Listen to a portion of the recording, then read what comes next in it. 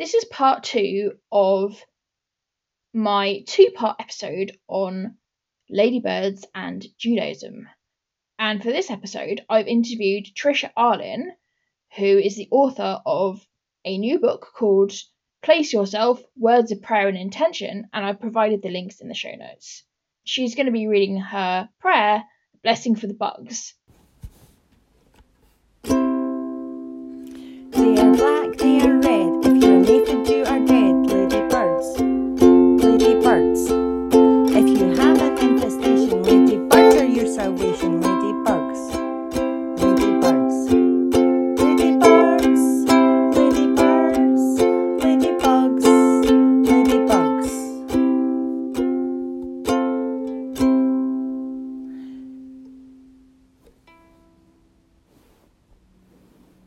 So, welcome to the show. Welcome to episode 15 of Hidden Wings and Bloodlust. And this is part 2 of a series episode that I'm doing about ladybirds and religion, and we're going to continue talking about Judaism. So, with me to discuss ladybirds and Judaism is Trisha Arlen, a liturgist, performer, and student of prayer in Brooklyn, New York. And so, Trisha, thank you so much for coming on the show. Do you want to introduce yourself? Yes, and thank you. I love this. This is fabulous. I live in Brooklyn. I am a rabbinical school dropout, but I went specifically to study liturgy more than anything else. My background is I have a BA in theater and an MFA in screenwriting. I was a playwright and screenwriter, but I became more and more interested in Judaism, and I began studying that. And one year for Birkat HaChama, which is the prayer for the sun that's said every 27 years, I was asked by my cantor to write something for the ceremony my congregation was doing in the local park, Prospect Park. And I wrote a prayer, my first, and everything that I'd ever learned as a writer and as a Jew sort of came together in that moment, and I knew that's what I was going to be working on from then on. Fantastic. Yeah. Oh, so I've been doing that for about 10 years. I recently published a book. I have worked in various books. In fact, I assume most of your listeners are English, and I'm getting something published by the Movement for Reform Judaism is doing a new amazing. Yeah. And they're doing New Moxer, and they've got something of mine in it. I don't know when it's coming out. Yeah. Yeah. Fantastic. Yeah. I mean, the synagogue that I sort of grew up going to is part of the Movement for Reform Judaism. Oh, okay. So yeah. So I know a lot of people who are involved in that. So that's amazing. It's a small world. Yeah, no, I think definitely, and especially the Jewish world is especially pretty small. So it's definitely, yeah. Excuse me. So I want to ask you, what for listeners who might be not familiar with Jewish liturgy, can you tell me a bit about what you understand by that and Well, I mean, strictly speaking, the liturgy is what you would find in the Siddur. Siddur is a form of the word for order, and it's the order of the prayer service, and it's the book you'll see Jews using at a service. Yeah. And most of what's in there now are either Psalms, excerpts from Torah, or they're piyutim, which is Hebrew prayers. And most of what's in there is pretty old. I think maybe the things for Kabbalat Shabbat are the newest prayers in Hebrew. But there's a growing movement of which I am one of the members of people who are wanting to write new liturgy, new Jewish liturgy. I myself, for me, it is about understanding sort of the tropes of liturgy, the structure, way repetition is used, different things like that, and then using that to comment upon the traditional prayers and also come at it from a modern point of view. So for me, most of the people I know who, in my Jewish world, are people who, need to hold two ideas in their head at once because they're rational, scientific people, Yeah. and they also have a feeling or a knowingness of spirituality and Jewish spirituality in their life. And sometimes it seems like, you can't reconcile the idea of God and rationality. And so a lot of us have sort of decided to hold both ideas in their head at the same time and not worry about it. And so that's the place that I personally write from. I write for people like that.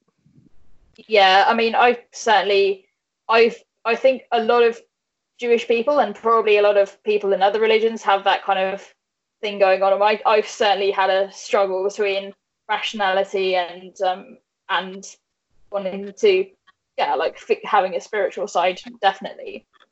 Yes, I used to think it was necessary to be consistent, and I no longer believe that.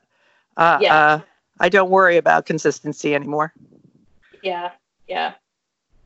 No, I completely, I really relate to that so much. Yeah.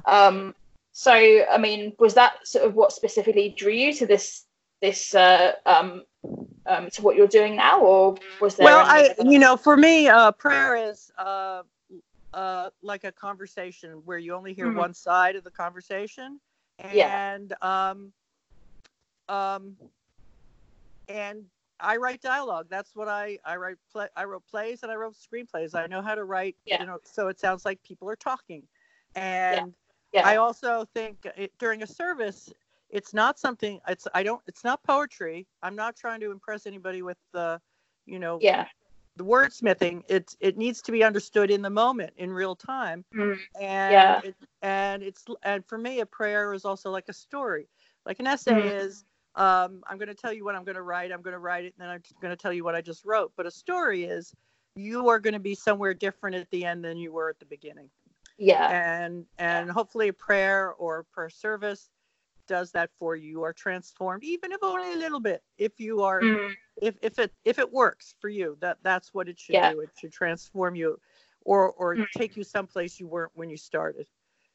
And that's my training as a playwright and as a scriptwriter, as a theater person, is to tell a story and to tell it in real time and not be boring and all that stuff. Yeah, I think certainly, I think some, depending on because I think certainly when you go into a shul or I guess anywhere else and pray, you should, even if it's just to make you feel, even if it's just to make you feel something, or to kind of, or just to put you more in touch with your emotions and stuff. I suppose that's still taking you somewhere different. Yeah, that's a lot. And if if you should happen to have a moment where you can think about a larger picture, or for me, Judaism is about obligation. And for a strict Orthodox Jew, that might be obligation to halakha, to the laws.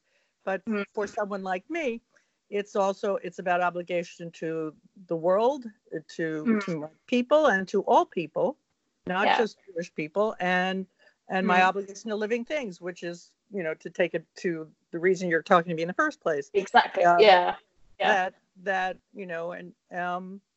And it's also an obligation to myself and my spiritual life. And so if I can get to one or two of those things in the course of a Shabbat service, I've had a good time. And if I can give that to other people, that's fantastic. Exactly. So, I mean, I wrote to you because I really love the prayer on bugs that you've done, and I just wanted to, I mean, I think, is it still if you read it later on, or? Okay, great. I just wanted to know, can you tell me a little bit about what inspired you to write about that, or to? Yeah, sure. The month of Elul, which is the month that comes before the Jewish high holidays, Rosh Hashanah and Yom Kippur, is a month in which you're supposed to, or you are offered the opportunity to think about the people that you may have wronged in the course of the last year. and do teshuva, which is more than just apologizing to them. It's Mm. also kind of a spiritual experience as well, and to share Yeah. it and to think about where the mutuality of the experience, and to really, really think about what you did wrong and what you could have done instead, or what you could do it in an ongoing way. And Yeah. it's also the first of Elul, and Judaism uses a lunar calendar, and the first of the month usually comes up in August, and it's also known as the Rosh Hashanah La Bahema, which is the New Year of domesticated beasts. And my synagogue, Kolot Chayenu, usually sits outside if the weather's nice in Prospect Park. In August, we do Shabbat in the park under a tree that we call our talus tree. And and I had gotten interested in the New Year for the animals, and we tried doing blessings before, and it hadn't always worked. People had brought their dogs and cats, and it was kind of chaotic and messy. So I said, let me write something for the animals that are already in the park. And what's already in the park? The bugs. We're surrounded by bugs wherever we are.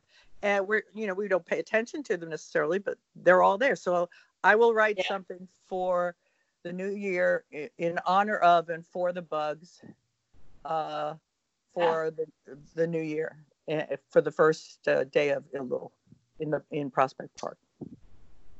So wow. Yeah.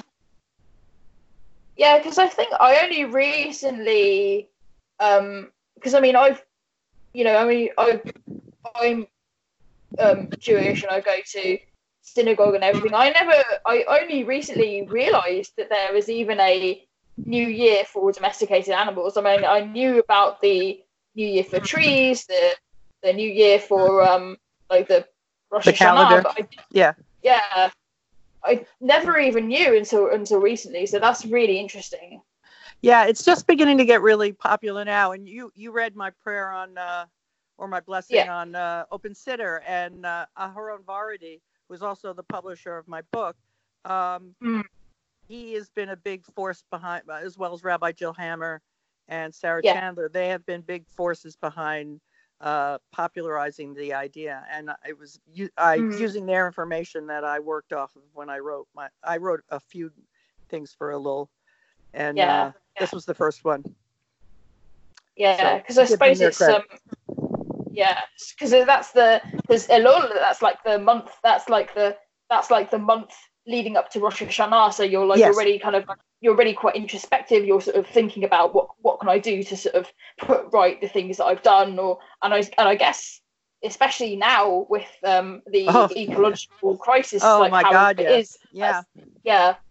And then also the idea is that in Elul you ask for forgiveness for the sins, and I use the word sin very loosely, that you've done against people, and then with Rosh Hashanah and Yom Kippur, then you concentrate on sins against God, and what does that mean for me?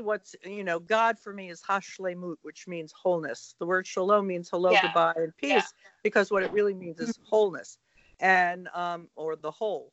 And a sin against the wholeness, global warming, climate change, killing off species, those are sins against God. Those aren't sins absolutely. Those are sins against the whole, the completion of us. So it's all of a piece. And I cherish the annual opportunity to really look it in its face. Absolutely. Yeah. So I mean, I just wondered if you could tell me about your most recent book that you've written. I mean, I'm thinking I'm probably gonna buy it. Please. Overseas people may have a little problem with the website, and if you do, let me know. Contact me, and we'll figure it out. I have somebody from Germany had a very hard time. I don't know if it would be the same for England. The book is called Place Yourself: Words of Prayer and Intention, and it's published by, if I tell you the name, you're going to forget it immediately, Dimus Parrhesia Press, Dimus Parrhesia Press. But you can Google me or go to my website, Trisha Arlin, TrishaArlin, You can see my blog, and you can see information about the book. And it's a collection of the stuff I've been writing since about 2009. For services, for holidays, for mourning, for healing, some very personal things. It's a real. I'm very proud of it. And a friend of mine, who the artist Mike Cockrell, who somebody I tutored to convert, actually. Oh wow! Yeah, he did the artwork for it.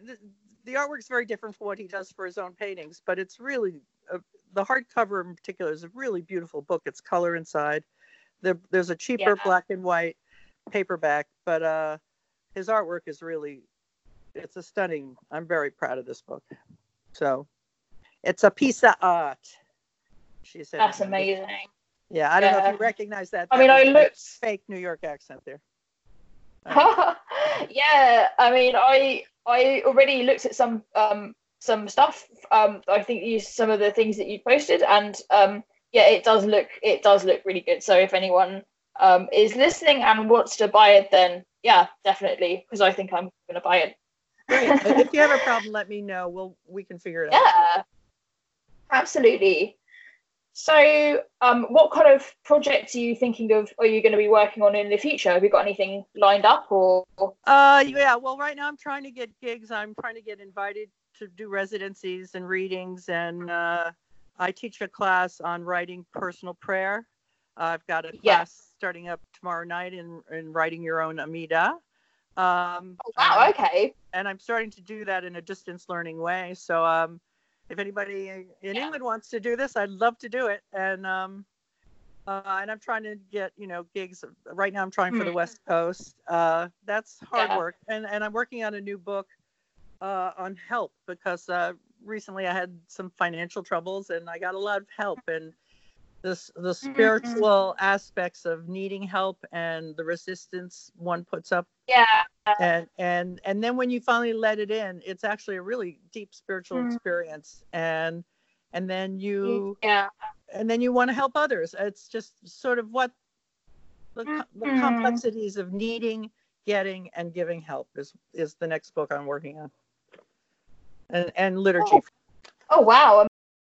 So I just wondered as well, like, how do you think Jews and like other people of different faiths and religions, how can we like sort of get closer or like tap into nature more in like worship and spirituality? How do you think that can happen? Well, for me, it goes back to the idea of Hashlemut, as the holy wholeness. That unfortunately the Reform movement still cuts it out of their. I don't know if they do in England, but in the U.S. they do. The paragraph in the Shema where God basically says, if you take care of the earth will take care of you. If you don't take care of the earth, you're screwed. I like the idea in Judaism of the idea of obligation, because I like the idea of the covenant between God and in this particular case Jews, which is that, and a covenant means that both sides are obligated. It's not just this faraway God who you have to something.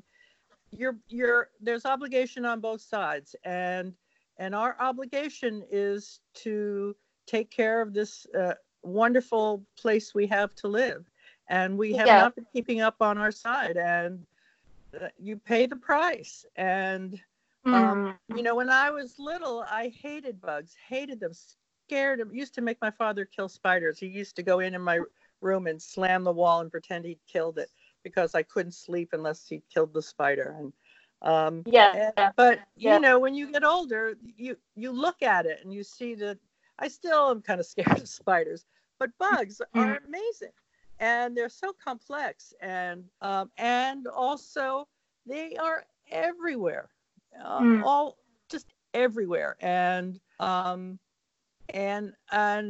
think Judaism encourages, doesn't want you to kill things randomly. There isn't a lot in Torah and Talmud. You've found most of what there is.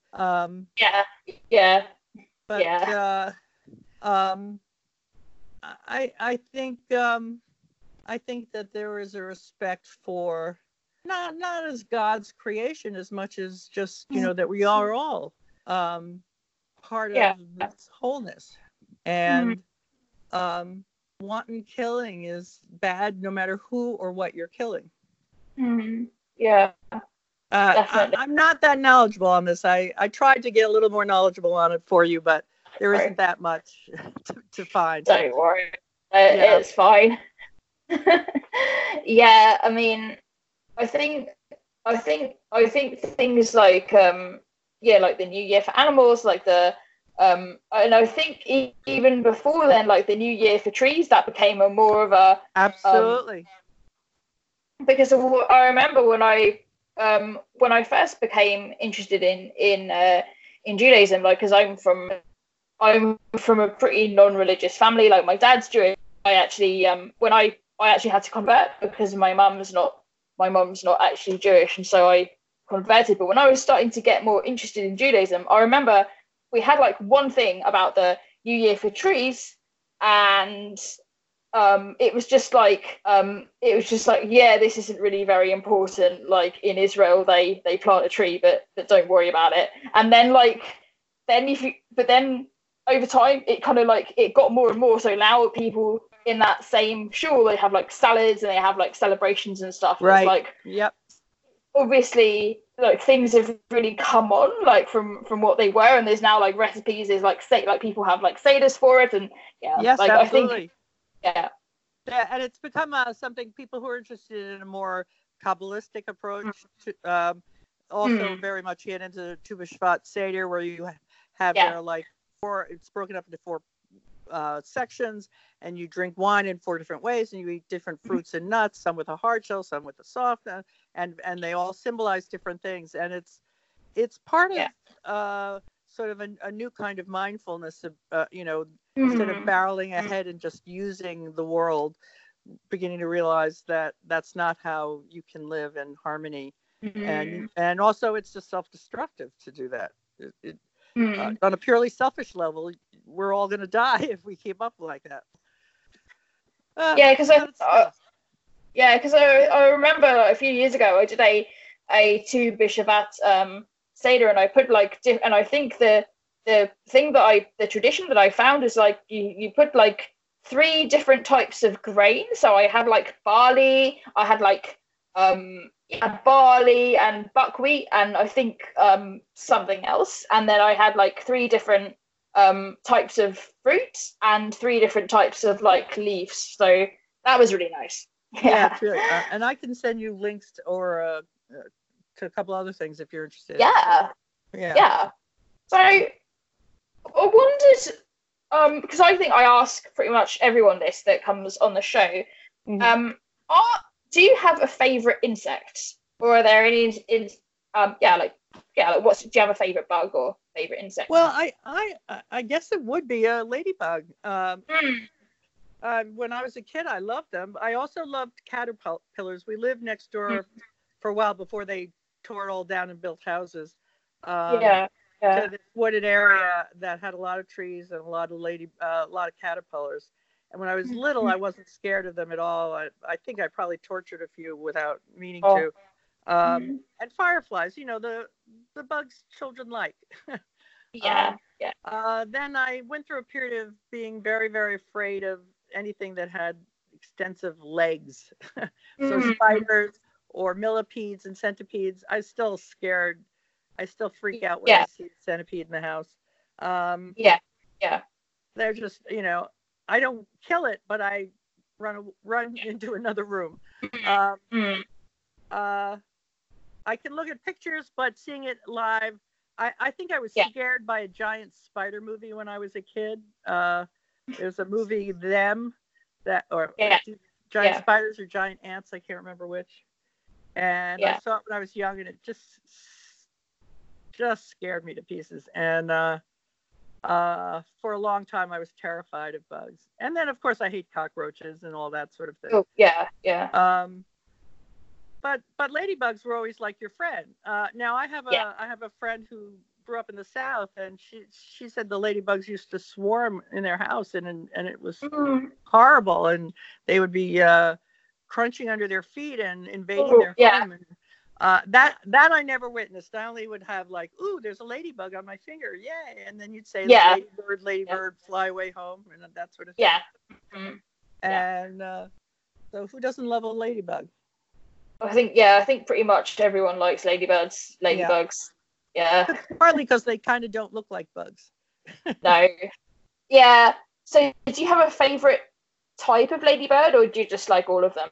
I didn't even know. All I knew was the orange kind with the black dots. And your podcast has been a revelation. I had no idea. I have to admit to not having given huge amounts of thought to ladybugs.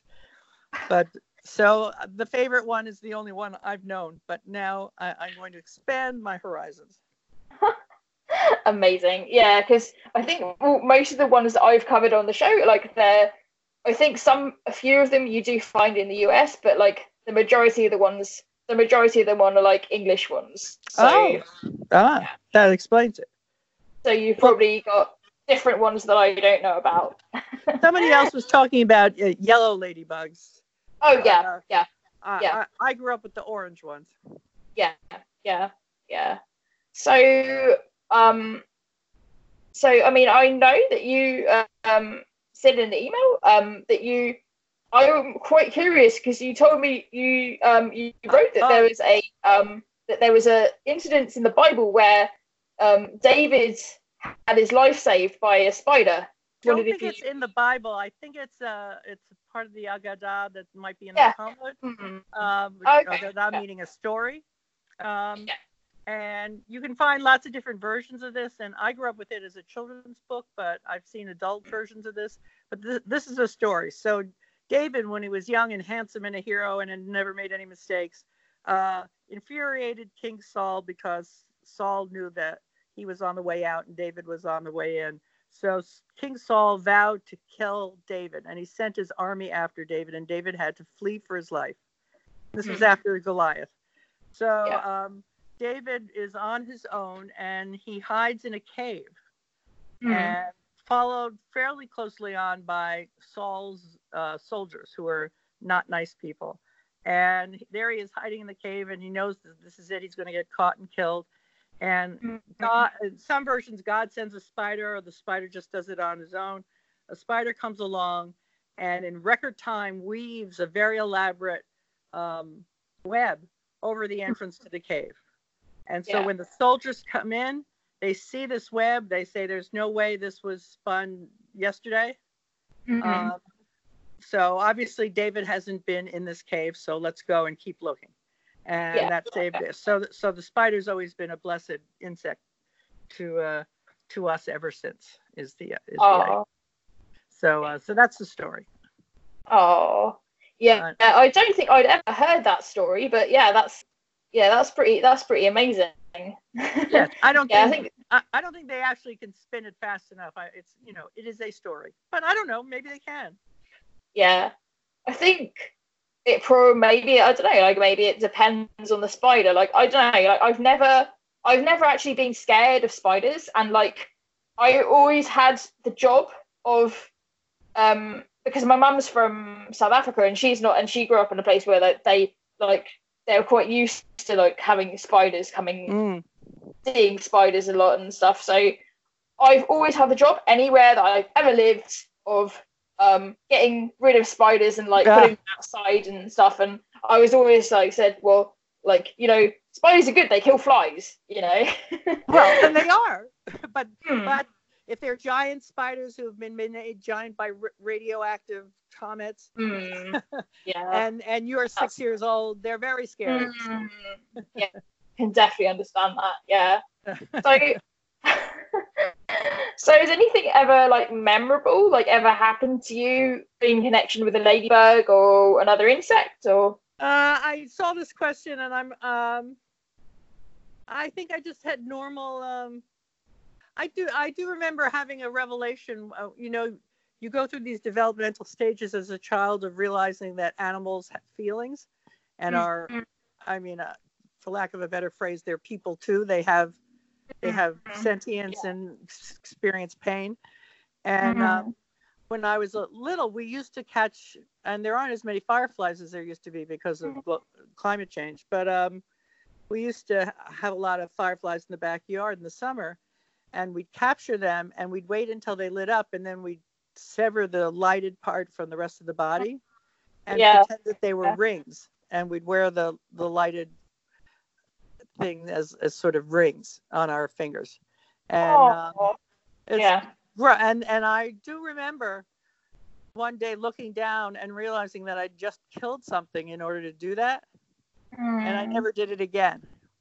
So, but it, you know, it was real easy to objectify them and not see them as you know, you can look at a dog or a cat and you can see pretty easily that it has feelings.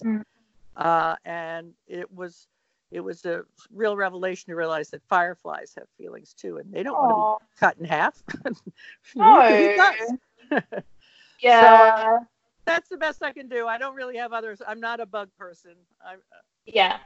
I mean, I think certainly, like when I was a kid, I probably, like, because I think when you're a kid you don't really understand. So I mean, I can kind of like remember like maybe pulling the legs or something like once or twice, and then feeling really bad about it, and then not doing it again, because I think as a kid you don't really understand that. You don't really understand that they don't want to be played with in that way, or they don't, or even if you weren't intending to hurt it, like, you know, as a kid you don't really understand that they have feelings and they feel pain, or they, you know, or they just have rights as living beings, not to be severed in half, so that you can have fun. And I remember that happening for me, you know, like it was around the same time I saw some people playing catch with a kitten. No. And I was young, and but old enough to go, that doesn't seem very nice. And the kitten threw up. And when I saw the kitten throw up, it was like a revelation. I realized that, and I made them stop. And it's horrible. You know, it's I mean, I believe me, if I'd been even 6 months older, I wouldn't have allowed them to do it, but I was just young enough to go, oh, isn't that cute, you know, and until the cat threw up, and then it has feelings. It doesn't like this, let's stop. And some people never see that, unfortunately.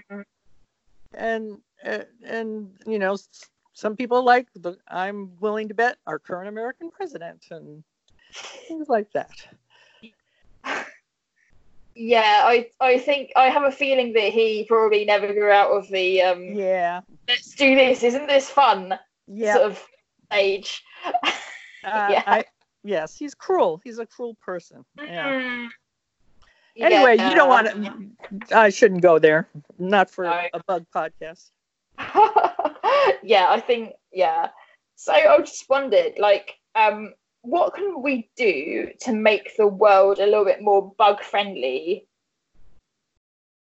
Well, from my point of view as a liturgist, someone who writes about prayer and thinks about blessings, one thing blessings are, especially for Jews, especially for the kind of Jew who says a blessing every time they eat or go to the bathroom or wash their hands or do anything. What it you know, it can look like this weird, tedious, kind of bizarre thing. Like if you saw Shtisel, I don't know if you watched that on Netflix and you saw. I've watched that. Yeah.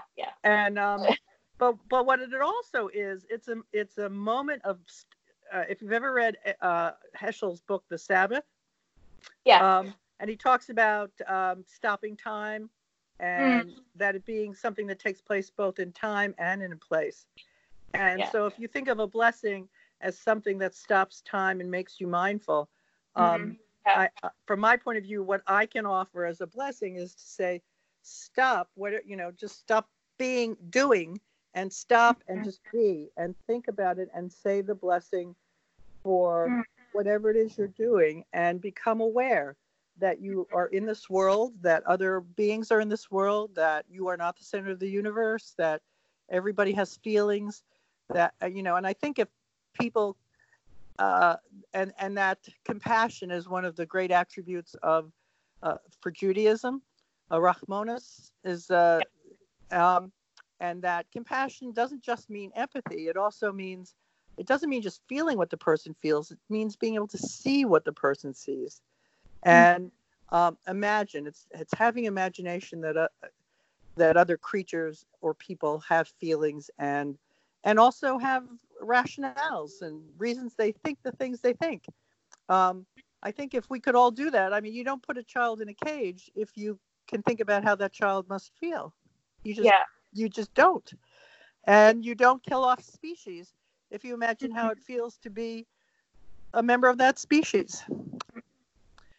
So that's what I can do as a writer of content, and then if you're younger and stronger, and there's a lot of political agitation that should be done out there for sure, and vote. Yeah, I mean, so certainly what you said about Shabbat, like that's really, well, not even Shabbat, but just like blessings and stuff, that's really interesting, because certainly like sometimes when I during Shabbat, or like maybe not even then, but like another time where I just like have my phone off and just go into the woods or go into like a field and just walk around and just like be with nature and stuff. Totally. It's just really absolutely. Yeah. It if you keep yourself open to to that, to hashlemut, to the wholeness, then it's or meditate, any of those kinds of things, it's just going to make you kinder. You can't help but be kinder. You're going to be kinder to yourself, and you're going to be kinder to the world. I don't think it's far from the only answer, but it's certainly part of the answer, I think. Yeah. Okay. So can you give us like a prayer for the week, or maybe like any other prayer that you want to read? I can read you the blessing for the bugs. Yeah, please do. I can also, if we have time, Yeah. I just wrote this blessing for washing your hands during a pandemic. Would you like to hear that? Yeah, go ahead. Okay. So this is the blessing for washing hands during a pandemic. Okay. As we wash our hands, we pray. Blessed is the soul of the universe, breathing us in and breathing us out. May our breaths continue, and our health and the health of all be preserved in this time of sickness and fear of sickness. Holy wholeness, we take as much responsibility for it as we can by observing the obligation to wash our hands thoroughly for as long as it takes to say this prayer. Amen. Yeah, amen. So if you say that prayer, I timed it out. If you say that prayer in a decent amount of time, that's how long you should be washing your hands, every time you wash your hands from now on until this thing is over. Yeah. Okay, so shall I read Blessing for the Bugs? It's kind of long, but I do it good. Yeah, do it. Yeah. Okay, ready? Yeah. Blessed oneness, we gather together to give thanks to the animals who make all life possible. The bugs, big and small, beautiful and hideous, helpful and hurtful. They build, they pollinate, they are the food of our food. Most of the time we can't even see them, and for that I am deeply and profoundly grateful. Frightened by a giant spider movie in my childhood, when I was little, I wanted nothing more than to see all bugs dead. But I was wrong. I have come to see that we are not the only creatures who are B'Tselem Elohim. We are all in God's image. So today, on Rosh Chodesh Elul, on the new year of the domesticated beasts, let's give thanks to the bugs. Like the 4 questioning children, wise and snarky and simple and oblivious. Like the 4 worlds of the Kabbalah, the earth, the sky, the heart, and the spirit, we give thanks and acknowledge the bugs we have domesticated, the bugs who serve us in their wild state, the bugs that hurt us or gross us out, and the bugs who live only for themselves without any reference to us whatsoever. First, in the world of Asiyah, we touch the earth, the world of doing, of the dirt, the world of the body, of physical pleasure and need, and know that in every square inch of this dirt there are bugs, segmented, slithering, multiple legs. Whether we walk or sit or lie down on this earth, there are the bugs. We give thanks for the domesticated bugs, such as the earthworms, who make our compost and who make agriculture possible. And let us give thanks for the bugs of the earth that we have not domesticated, who feed the birds and each other. And let us acknowledge the creepy crawlies of the earth living under rocks and the spiders that make children scream, and pray with the bugs of the earth who exist only for themselves without any reference to us whatsoever. Second, in the world of Bria, let us reach into the air, the world of thinking, the world of the mind, the intellect, and give thanks for the domesticated bugs of the air, the bees who pollinate our flowers and make the sweet, sweet honey. And let us give thanks for the undomesticated bugs of the air who give us pleasure with their beauty, the butterflies and the dragonflies and the ladybugs. And let us acknowledge the bugs of the air who annoy us, the mosquitoes and the moths, and pray with the bugs of the air who fly all around without any reference to us whatsoever.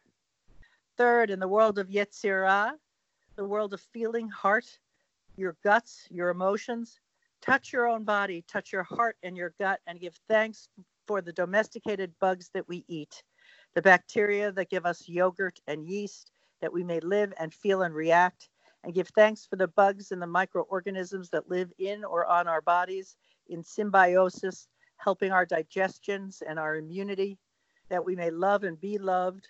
Let us acknowledge the bugs, the ticks and the bed bugs and the bacteria that make us sick and sometimes kill us, so that we are sometimes angry or sad. And the bugs in and on our bodies, that, thank God, most of us don't even know about because of yuck, right?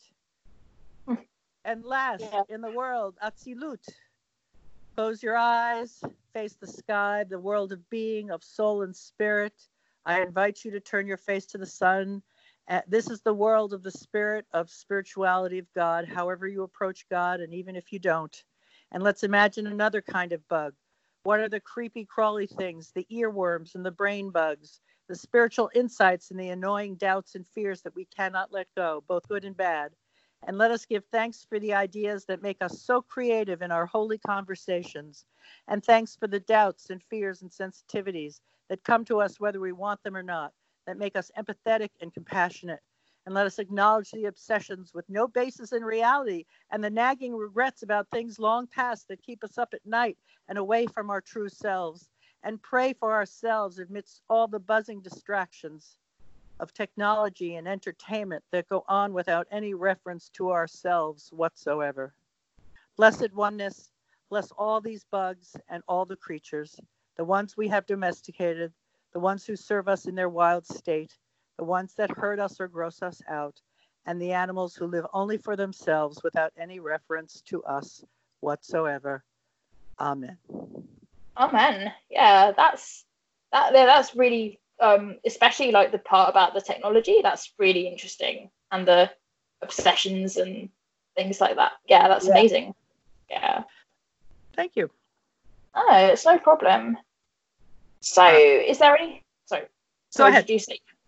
Is there anything else you want to talk about, or?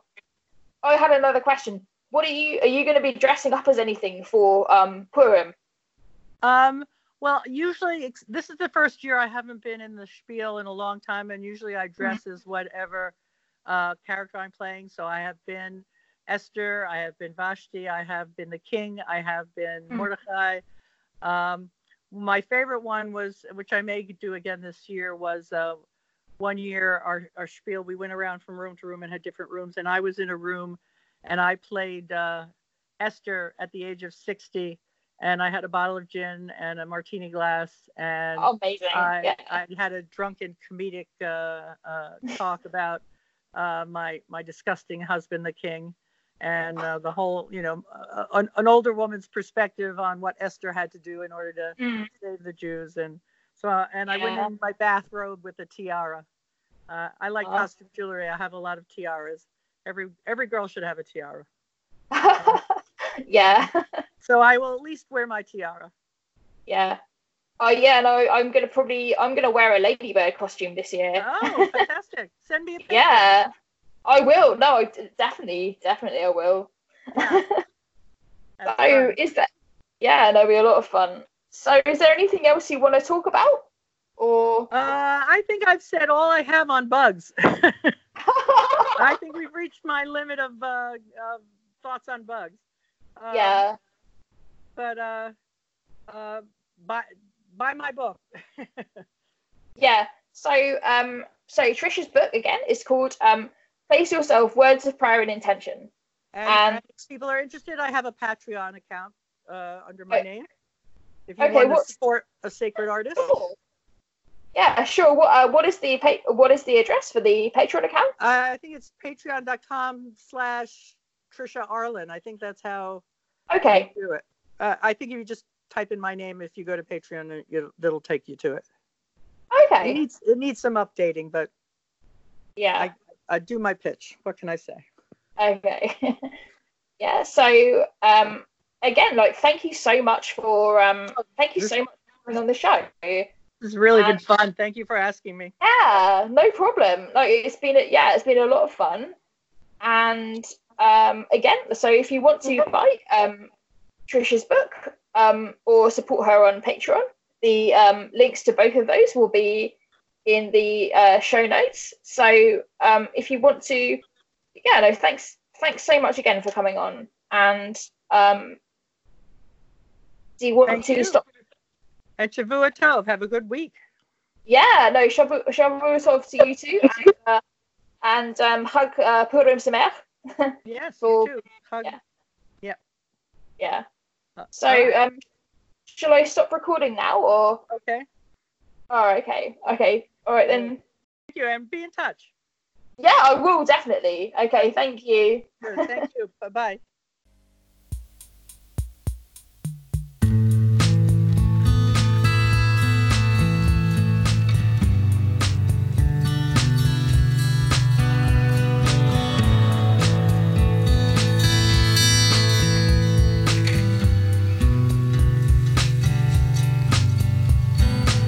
What I am looking for, yes, I was in 55. Don't blame me for my rewind, so I was in 65. Sometimes I play with fines, millions for James Dean.